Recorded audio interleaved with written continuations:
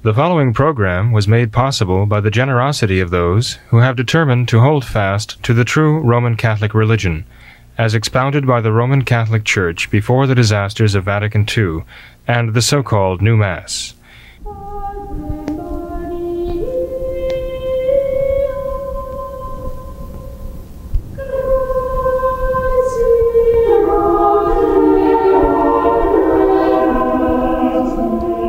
Hello and welcome to What Catholics Believe. I'm your host, Thomas Nagley, and with me tonight is Father William Jenkins from the Society of St. Pius V and pastor of Immaculate Conception Church in Norwood, Ohio. Hello, Father. How are you? Hello, Tom. How are you there? Good. Father, recently it's been brought to my attention that it might be beneficial for us to mention some of the other chapels that you service. You know, I mentioned that you're the pastor of Immaculate Conception here in Norwood, but there's also several other chapels that you offer Mass at throughout the country. Could you fill us in on that? Well, Father Grunel and I live in Cincinnati, insofar as we live anywhere, I guess. We have a residence in Cincinnati where we have Immaculate Conception Church and the Academy, and we both fly from there to other missions. We go to St. Teresa of the Child Jesus in the Parma area of Cleveland, and also Our Lady of Peace Chapel in Boynton Beach, Florida, and also other chapels too, St. Hilary's in the Brooklyn area of Baltimore, and we have service chapels in upstate Michigan as well. In fact, perhaps we ought to simply post on the website a list of those chapels for those who might tune in from those areas. They'd probably be very happy to know that there are real traditional Mass chapels in their area. Sure. So I'll look into that and talk to our tech people We can do that. to get that done again. So we also go into Chicago. And I'll give that information to you so we can post that. Sure. Thank you, Father. Very, very good. Actually, one of the members of the church in Boynton Beach, Florida, Our Lady of Peace, specifically asked us to mention the chapel there. So I thought it'd be good if we mentioned the others too. But it would be helpful if we put it in writing and actually had it on the screen so people can get the information. Yeah. Thank you, Father. Sure.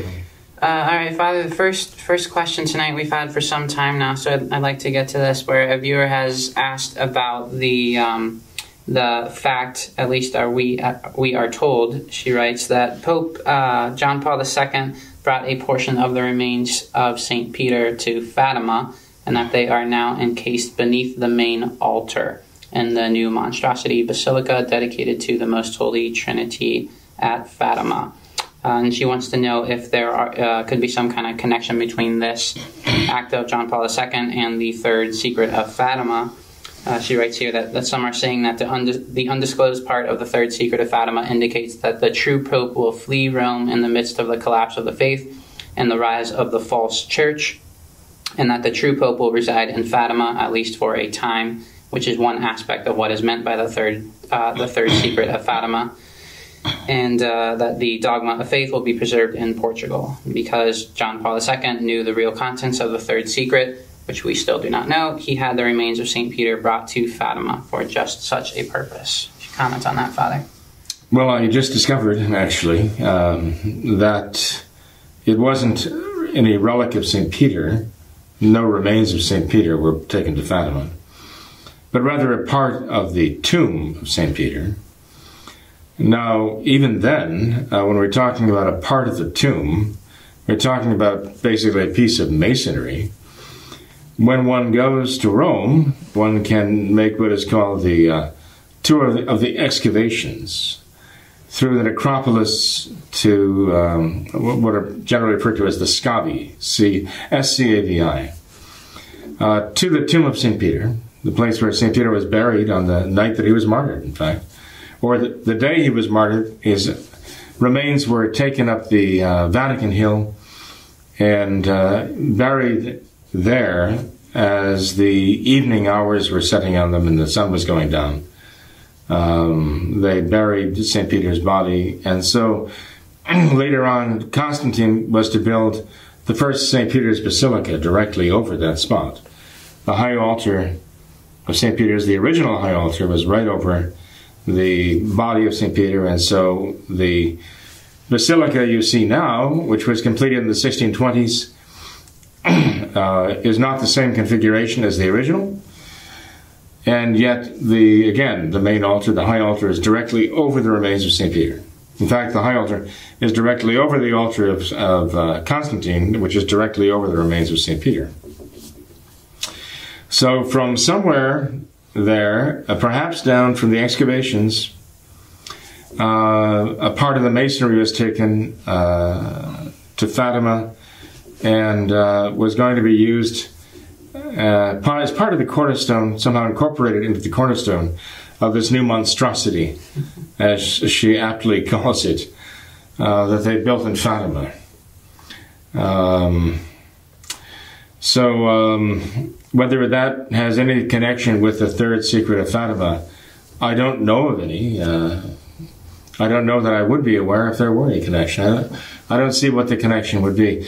The Dear Lady mentions the possibility of a true pope fleeing from the Vatican and taking refuge in Fatima. And I guess she's tying that together with Our Lady's words during the July apparition in 1917, that the dogma of the faith would always be preserved in Portugal.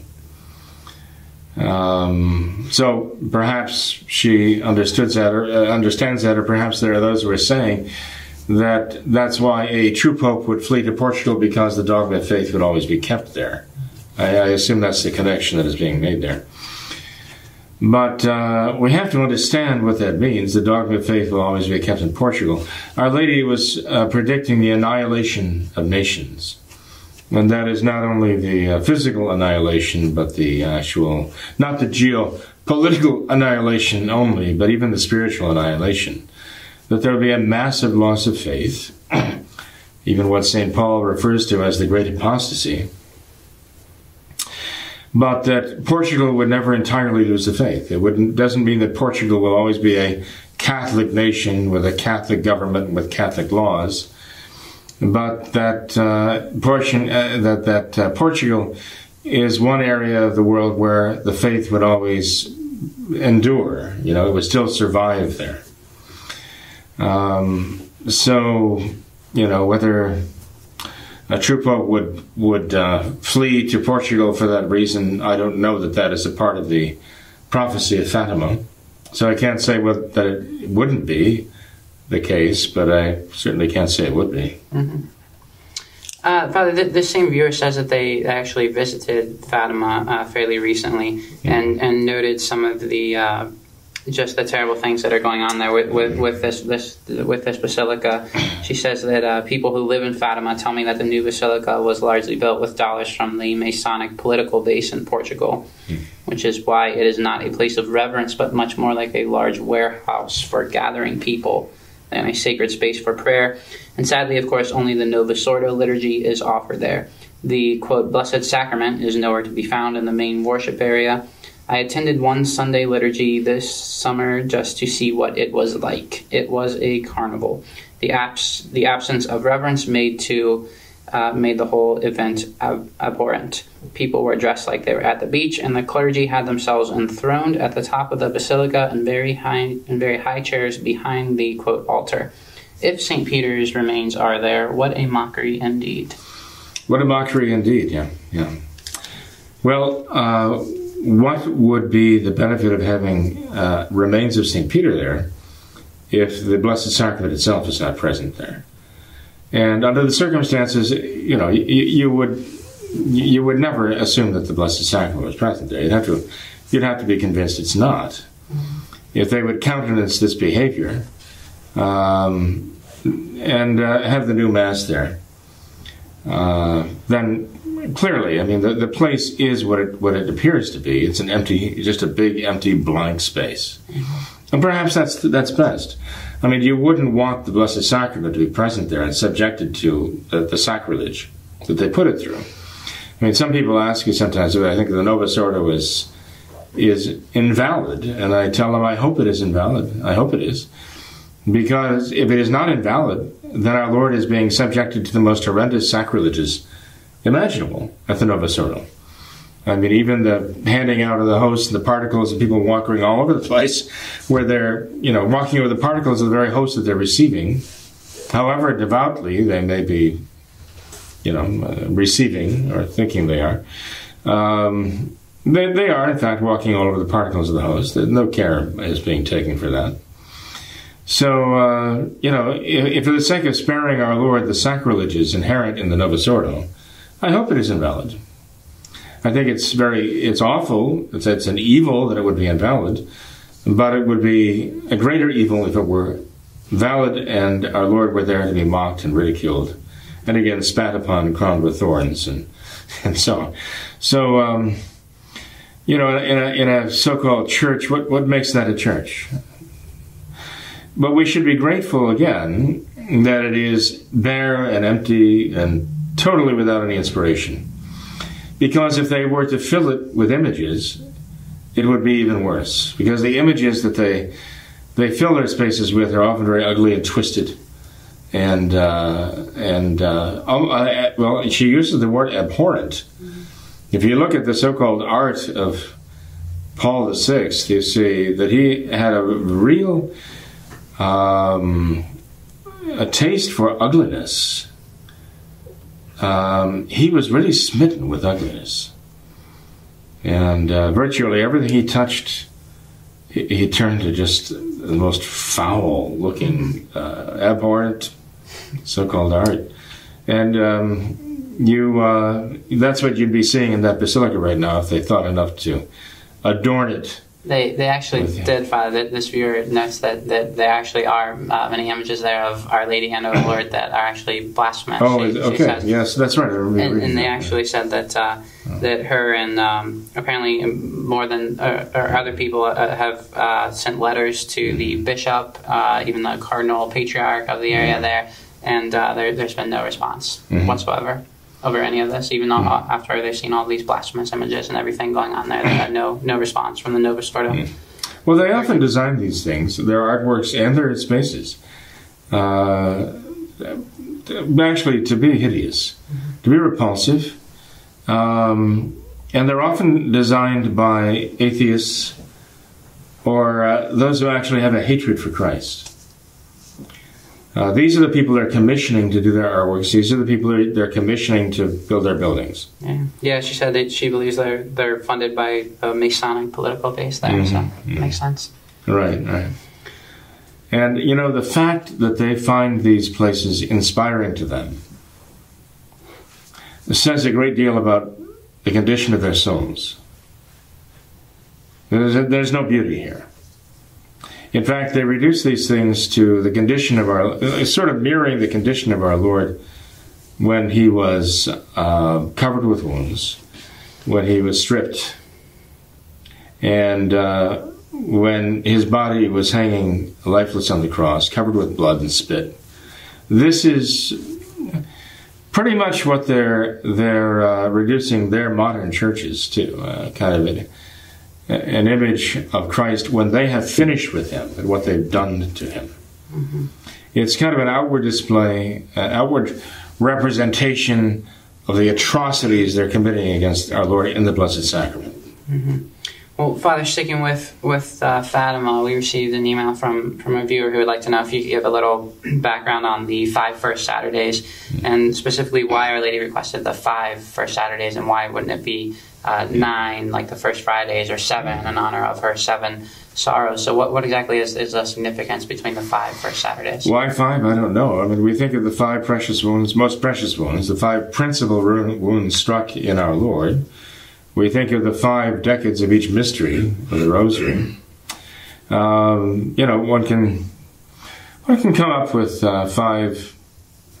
The number 5 numerous times in sacred Scripture. They provide a quote here, Father, I believe from Sister Lucia, where she said that when our Lord appeared to her, she kind of asked him that question about the 5 first Saturdays, and they were talking about that, and it was perhaps suggested that the 5 first Saturdays were in reparation for 5 different types of offenses against the Blessed Mother. So, for example, blasphemies or insults against her perpetual virginity or her Immaculate Heart or things like that. And she wanted to know if that could possibly be. Well, it could very well be, because, in fact, I was just going to say when you spoke up there that the important thing to do would be to find out if Sister Lucia herself commented on that. And if our Lord gave any reason for that. So there you are. There you are. And it is a fact that there are 5. When Our Lady asks for reparation, when our Lord asks for reparation for the sins committed against Our Lady's Immaculate Heart, these are insults against God, because Our Lady's Immaculate Heart is His work. It's His master work. So what they call is magnum opus, Our Lady's Immaculate Heart. And there are, in fact, 5 classes of sins that are specifically mentioned for which we must make reparation. To the offenses committed against Our Lady's Immaculate Heart, which offend our Lord so much. And so that could very well be also that the 5 first Saturdays correspond to that. I would say that is a very plausible, very likely fact. But, as far as the Saturdays, I mean, we know why Saturdays were chosen. We've talked about that before. Because Saturday was the day, Holy Saturday, our Lord's body was in the tomb, and Our Lady was the only faithful soul on earth who still believed. Her faith was entirely intact, even when the apostles were doubting and questioning. Our Lady was the sole faithful person on earth who still retained the faith. So we honor her by the Saturdays of every year, throughout the year. And that the devotion, what the devotions are required. By the way, Tom, there are those who were suggesting that Our Lady originally was asking for 8 Saturdays. So I've heard people insisting that the documentation shows that Our Lady originally wanted 8 Saturdays, and then somehow it was adulterated to 5. So the Church or Our Lady somehow negotiated down to 5. I guess I don't know what the thought is on that. I've never seen any evidence to show that Our Lady requested 8 Saturdays, 8 first Saturdays rather than 5. And so I'm very curious that anybody would claim this, but I guess there are those who have to sort of distinguish themselves by finding something unique and different that shows that everybody else is on the wrong track and they alone are on the right track. I guess. I don't know what's motivating them. But the Church itself has specified 5 first Saturdays for Our Blessed Lady, with the devout reception, worthy reception of our Lord in Holy Communion, and praying 5 decades of the Rosary, and meditating for 15 minutes on the passion and suffering of our Lord, passion and death of our Lord. And in doing so, Our Lady made some wonderful promises for those who would keep that devotion, be devoted to her Sacred Heart, to her Immaculate Heart. It might seem strange to refer to Our Lady's heart as the Sacred Heart, but actually in the Church history, we find the expression the Sacred Hearts of Jesus and Mary. And that is not to be wondered at, because, as I mentioned before, when our Lord was first conceived, Mary's heart was his heart. He had no heart of his own until his heart was fully formed and began beating. And Mary shared her heart with him, and her heart was his heart too. So to see a close bond between them, such that the Church in her history would sometimes refer to the Sacred Hearts of Jesus and Mary as if they're united, that is not only correct from a biological point of view, from our Lord's earliest days here on earth, but even from a theological point of view, because the heart representing what it does, her will, she is the seat of wisdom, and wisdom is the gift that enables a person's will to be completely united with the will of God, and that is absolutely true of Our Lady. So it's certainly not forbidden to think of her heart being that united with the heart of our Lord.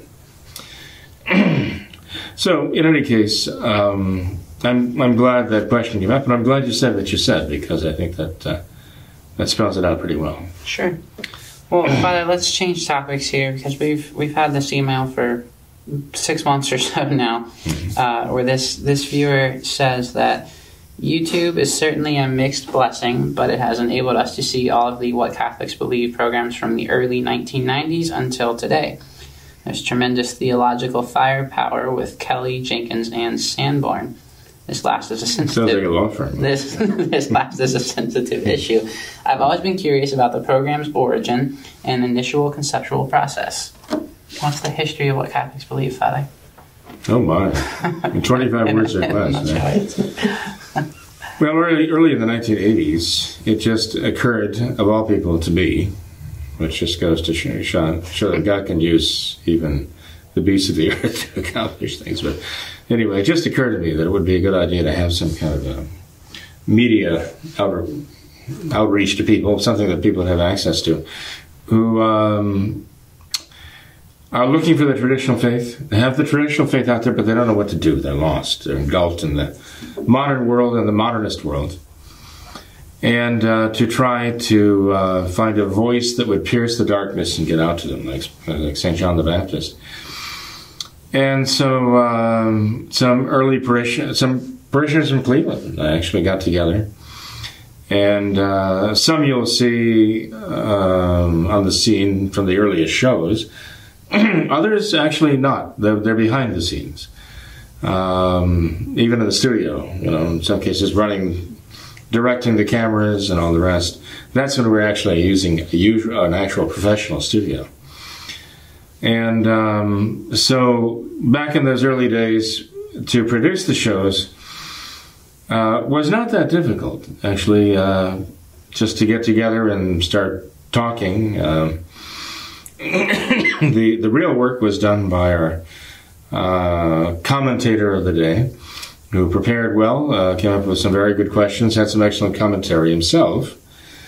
And we would try to get the other talent in. I mean, some shows were done just with myself as the interviewee. And then occasionally we'd have Father Sanborn, we'd have Father Kelly at that time, Father Kelly. We'd have Father Roshka was on, I think. I don't know. I think we had Father Bomberger was on, Father Skirky. I think Father Greenwell was on too. Yes. And then we'd have some outside talent as well. Father John O'Connor. Mm-hmm. As a matter of fact, I think the program with Father John O'Connor is the most highly viewed program of all through all the years. And then Pat Buchanan was on the program a couple of times. And Paul Fisher. There were some pretty notable figures who came on the show. And those were rather, I guess, high-tech, glitzy productions compared to our humble circumstances. But then we would, of course, have to find a venue in order to broadcast the show. And sometimes we had to go with public access. That would be local markets would get public access, but then you'd be sandwiched in between some programs that were a little bit marginal, shall we say, edgy, objectionable in part or in whole. So that was certainly not the ideal situation. For a while, we could afford broadcast on Black Entertainment Television, BET, and we were finally priced out of that market. I guess our presence there launched them into a higher level, so we priced ourselves right out of the market.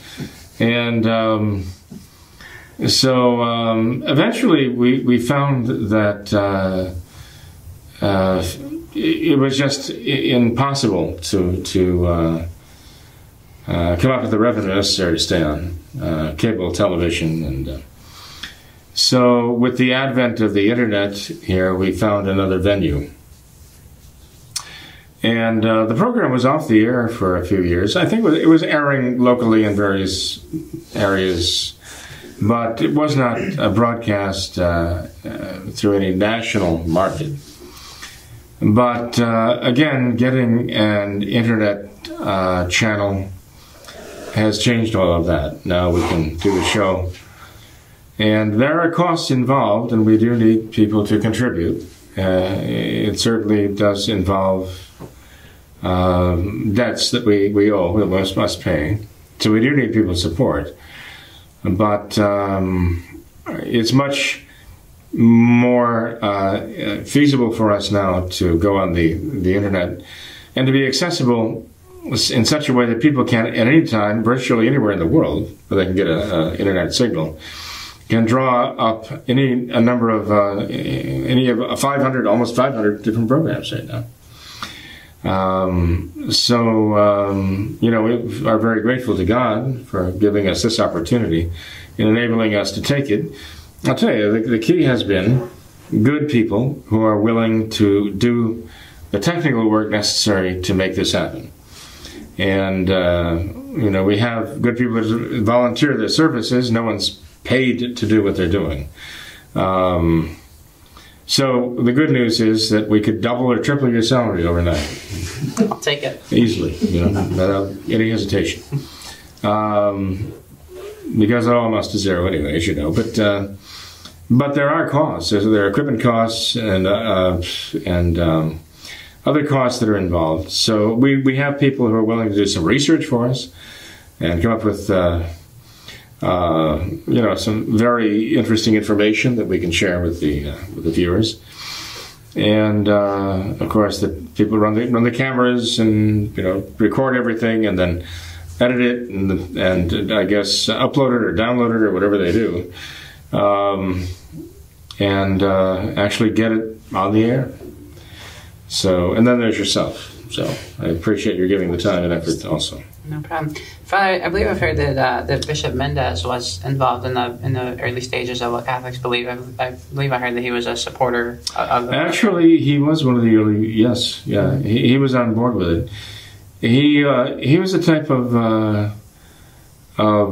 prelate who would see the value and the power of it. Mm-hmm. And so he was a great encourager for what Catholics believe, no doubt about it. And by the way, you know, over the years, well, this internet station, for example, we've got www.wcbohio.blogspot.com.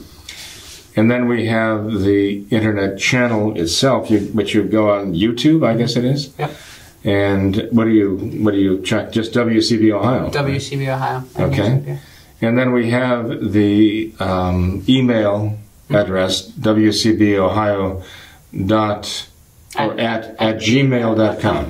wcbohio@gmail.com. Yes. Okay. Yeah. You see how savvy I am about this stuff. For those who would want to send an email to us, we'd be happy to hear from you. And just the internet program. When we started on the internet here with these, putting these programs on the internet, we have a gentleman in Ohio who actually recorded all the old programs onto DVDs, not CDs, right? DVDs. And a gentleman here who actually began to put them onto YouTube. And I'm immensely grateful to those fellows who just took it upon themselves out of the goodness of their hearts and their industry. And I'm sure a love for our Lord to make that happen, because it's out of that effort that this grew. And so we started with perhaps getting 150, 200 views for a video in the earlier videos we were producing here. But now that's going up to 1,000 or more, which for us is not bad because we don't advertise. I guess it's really just word of mouth and what people share with each other too. So again, the viewers have a lot to do with the success of what Catholics believe, insofar as they are willing to do, in a sense, the advertising for us, that they're willing to share with others the fact that we're here. And what I'd like them to do is I'd like them to use it as an apologetic source. I'd like them to think about all the people they know who need answers, who are interested in hearing these things.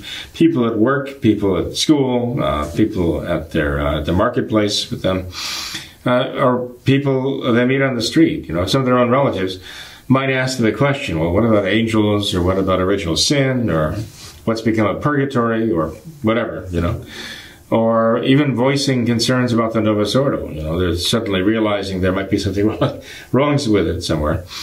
And those who are watching what Catholics believe can be familiar with the programs enough to say, I know there's a program on what Catholics believe that would answer that question. So I'm going to, and I guess you can do that, single out that program and send people a link to that program. Yes. And they can then be invited to watch that as an answer to their question. Mm-hmm. So why not use the resource that's there? Yeah. So many times people are asked questions and they don't know the answers, but they know they can find the answers in various places, and one of those places would be what Catholics believe. And, Father, you mentioned our view counts going up on a lot of our videos, and as far as the emails that we've received, we've received emails from literally all over the entire world. We have several, at least several faithful viewers from Australia that email, and on a regular basis. We've received emails from Belgium, Germany, Switzerland, Holland, France, just many, all kinds of countries all over the world. So we literally have a worldwide. Now, are these emails? Now I'm going to start asking you questions. Are these emails emails of encouragement, or do they have questions? Both. Yeah. Okay. So where are the questions from Holland and Belgium and Australia? We've answered a lot of them. Oh, have we really? Already, yeah. Oh, look at that. Yeah. Oh, I thought they'd be in Dutch. We have received actually more than one email in various different languages. Is that right? Yeah, that we've had to translate. Yeah. Okay, you've had them translated? Yeah. Well, Google Translate. Yeah. Oh, I see. I thought you have lots of talent. How about Ireland? Not that I know of. Okay, I received a couple of letters from Ireland. Okay. Yeah. Which I have to respond to. Yeah. But that's good to know. Mm-hmm. Yeah. So, anything from the Arab world, so to speak? Not that I know of. Okay. No, okay. Not that I know of. Okay. Well, we have to start trying to break into that market too, I guess, as they say. Yeah. Okay. Well, good to know. So, yeah, definitely. Well, I think that's a good. Anything from the Vatican? No, unfortunately, no. I don't I thought Francis might write with a question. I don't think we'd want to read what they had to say about us, Father. Oh, I see. I thought Francis would write to see if we're open for the surprises of the Spirit. Yeah, I guess not. We haven't gotten invited to any of the ecumenical services. Oh, really? We haven't. Oh, okay. Okay. No. Well, I see that the Vatican now has issued a stamp, an official Vatican stamp, commemorating the 500th anniversary of Martin Luther's attack on the Catholic faith. Yeah. I can see why Francis would find that something to celebrate. And they have on the stamp, at the foot of our Lord crucified, right? They have Luther, and they have Melanchthon, another one of the Protestant reformers, right, so-called, who absolutely denied the real presence of our Lord in the Blessed Sacrament. So I can see why Francis would put him there. And at the foot of the cross, and if you look at the stamp, you think, well, I mean, this is kind of peculiar. You have the image of our Lord crucified there, and under the cross you have Luther and Melanchthon. And which one is supposed to be the Blessed Mother, and which one is taking the place of St. John the Apostle? What's going on here? What are they doing there?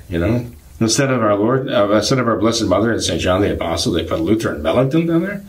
What an atrocity that is! And I mean, what Luther wrote about our Lord on the cross, he literally became sin on the cross. And Melanchthon, with his vicious attacks on the real presence of the Blessed Sacrament.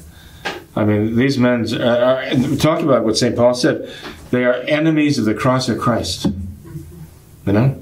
So, they're made to look very pious there, as though they belong there. But they're not in the place of the Blessed Mother and St. Joseph. I mean, they're taking the place of the high priest and the Romans who crucified our Lord. That's what they're doing there. And of course, the Vatican issuing a stamp to commemorate that is outrageous. It's a statement that we have to say really is a very powerful rejection of the Catholic faith. What else could you say? And Father, I believe it was our last program where we had a viewer email us about this ecumenical service they were having in Montana, I think, where these Novus Ordo Catholics and the Lutherans were going to celebrate their theological agreements. And it's sad but true that this Francis's church has more in common with Lutherans and Protestants than they do with actual traditional Catholics like ourselves. It's sad but true. Well, actually, Luther would probably be appalled at some of the things that Francis has going in his modernist church. Luther himself would probably be denouncing some of the outrageous goings-on in the New Order Church of Francis. You're right. It is outrageous to see this happening. But the more overt, the more open they are about it, hopefully, the more people will wake up and recognize it for what it really is. Hopefully. I just hope and pray that they will. They can only make excuses for so long. I mean, if people are living with the contradiction of having the true faith in their hearts and their souls, and facing the religion of modernism that is this Novus Ordo, if one lives with a contradiction like that after a while, something has to give. They're going to lose their faith, or they're going to recognize that the religion they're practicing is the New Order religion of modernism. And it is not the religion that is the practice of their actual Catholic faith. And that's where they have to find the real traditional Catholic faith again. And that's one of the reasons, that is the major reason why we have what Catholics believed, to enable people to find that, find their way through the darkness of this and stench of this world back to the Catholic religion. Father, actually, just today from a coworker, I heard a very sad story of how he's an older man. He grew up Catholic, was raised traditional Catholic, attended a traditional Catholic academy for his whole childhood. But during his latter years, right before he graduated, I believe it was 11th or 12th grade, he I guess this was around the time of Vatican II, and he said one of the nuns that he had there, Sister Mary Agnes, I think her name was, how she one day came into class and told them, as far as the Bible was concerned, that it was all made up, that it was just stories to kind of keep kids in line and all of this. And it just kind of blew him away to hear that from such an authoritative figure in his life. And he said ever after that, he just kind of gave up on the Catholic Church, the Catholic religion, because he thought, well, this can't be right. This doesn't make sense. They're doing all this just to scare us into being good. And this has been probably 50 years ago. And ever since that time, he has been away from the Catholic Church. But he said, actually, just recently at a Halloween party he attended, he saw this same Sister Mary Agnes who was there. And he kind of went up at to a her. Halloween party. A Halloween party. He said, well, that's a horror. He went up to her and kind of said, Sister Mary Agnes, is that you? And she kind of gave him this look of horror and said, don't you ever call me by that name again. Right. And ran away from him, and we avoided him like the plague the rest of the night. Wouldn't talk to him at all. But it's been 50 years, he said, since that. It's interesting he would recognize her. That's right, yeah. And so she avoided him. Yeah, what a tragedy. Huh? Yeah. What did she want to be called now? Beelzebub or what? She was partying it up with her friends. So. She was whooping it up with her friends. Right? Yeah. Did she have a costume on? Hey, nowadays she could have worn a nun's habit as a costume, right? Sure. But she wouldn't be caught dead in that, I'm sure. Yeah. Interesting that he recognized her. Yeah, we had a religious sister in our school back in Fort Lauderdale, who was known to be extremely strict, and she was. She probably had many of the kids terrified, because she was seemed to be rather in ill humor, and not just strict but grumpy, and So I graduated from there eventually. And years later, not that many years later, maybe 5, 6 years later, I was back in Fort Lauderdale and I was teaching. And I encountered her at some kind of a teacher's conference, okay? And this woman came up to me, it was easily in her 60s at that time. We never, they were kind of ageless when they were wearing the habit. But this woman, I would guess now to be in her 60s, came bounding up to me as much as she could bound. And she said, she called me by my name, I didn't have any idea who she was. Then she said, well, don't you recognize me? And I said, well, no, I don't think I ever met you before. She said, well, I'm Phyllis. And then she said, oh, you'd know me by my religious name. And then she told me it was this sister, Well, I'll tell you, she's still kind of scary, but not for the same reasons. I mean, this was a tremendous transformation. She was wearing a rather a yellow flowered dress at the time, which was, I would say, rather ostentatious. And very bubbly, sort of like the put me down sort of, like, okay, I get your enthusiasm.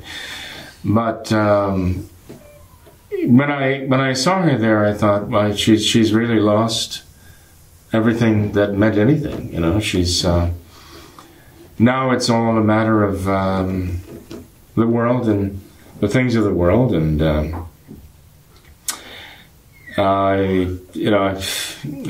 no vestige of religious life there anymore. Consecrated life to the Lord. Certainly so the world.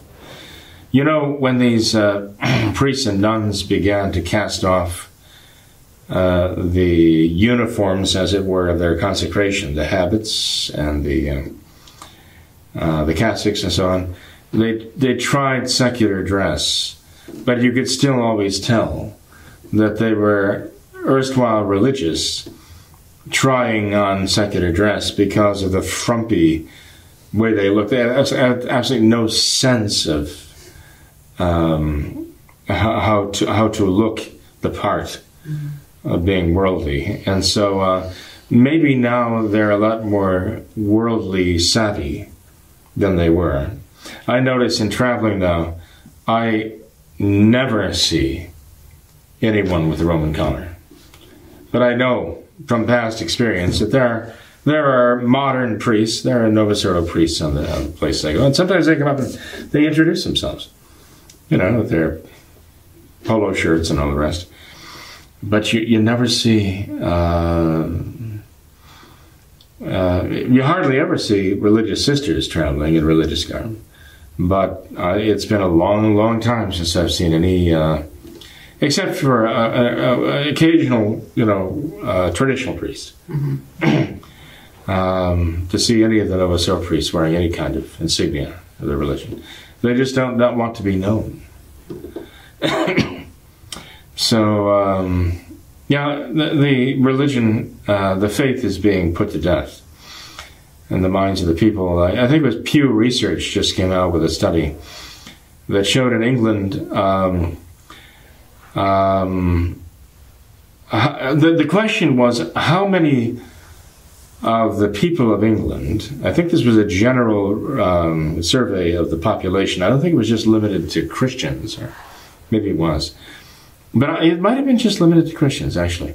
How many put any value or think that the different commandments 1 through 10, still apply? And I think the commandments about treating your neighbor, like not killing your neighbor, not stealing from your neighbor, still came in right up there. About 85-90% of people thought that those commandments still apply. I mean, that's already scary enough that 1 in 10 thinks it doesn't apply anymore to say thou shalt not kill. But after all these years of abortion, I imagine there are people who think that way. But when it got to the commandments about God, I am the Lord thy God, thou shalt not have false gods before me, thou shalt keep holy the Lord's day. The third commandment, thou shalt not take the name of the Lord thy God in vain. Second commandment. The percentages were down like about 20%, maybe 21, maybe 17%, something like that. The percentages for those commandments about how the number of people in England, I think maybe just Christians, who thought that those commandments still had any value or any moral force to be applied was pathetically small. And they had to do with how we, as it were, treat God. You know? So that's a pretty serious indication of what has happened to faith in England. Mm-hmm. And it's the Novus Ordo. Yeah. The Order has done this. So, anyway, yeah, the anecdote you told is pretty. Yeah. Yes. Well, Father, is there any kind of happy note that we can end on after all these sad stories? Well, we're here after all this time. The faith is still alive and well. There are people who are finding their way back. They're finding their way through the rubble of the Novus Ordo after this nuclear holocaust of the Novus Ordo. They're finding their way back, and the marvel is there are people who still have faith. They still have the faith. After all of these years on starvation rations, they still have kept the faith, and I consider that to be a miracle of grace. And I thank God for that. There are still many, many people out there, even people who are struggling through the Novus Ordo liturgy, but many others who've simply turned their backs on it and realized this is not the Catholic faith, so why am I going here anyway? But they don't know where else to go. There are still many such people out there who kind of fit the description of our Lord's words on the Feast of Christ the King. He who is of the truth heareth my voice. That if they have a love for the truth and they still have a love for the faith, however deeply it may have receded into their hearts, it's still there. And when they hear that the true faith exists and is still being practiced as a true religion, it's as though something in them says, I must go. Mm-hmm. You know, they hear that voice that he calls them. So I thank God for that. We have to pray for those folks, and that's another reason why we've got to keep what Catholics believe going strong and stronger. And that means that the viewership actually makes the contacts necessary to get to bring the program before the eyes and the ears of those who need to hear it. Mm-hmm. There are still those who have eyes to see and ears to hear. They need to let the program be seen and heard by these people. Sounds good. Thanks for being here tonight, Father. Appreciate your time. Absolutely, Tom. Well, you're very welcome. Thank you. Yeah. Thanks to all of our viewers as well for watching this episode of What Catholics Believe. Until next time, we ask that you all remember the words of Our Lady of Fatima, to consecrate yourselves and your families to the Immaculate Heart of Mary, and to pray and do penance. Thank you, and God bless you.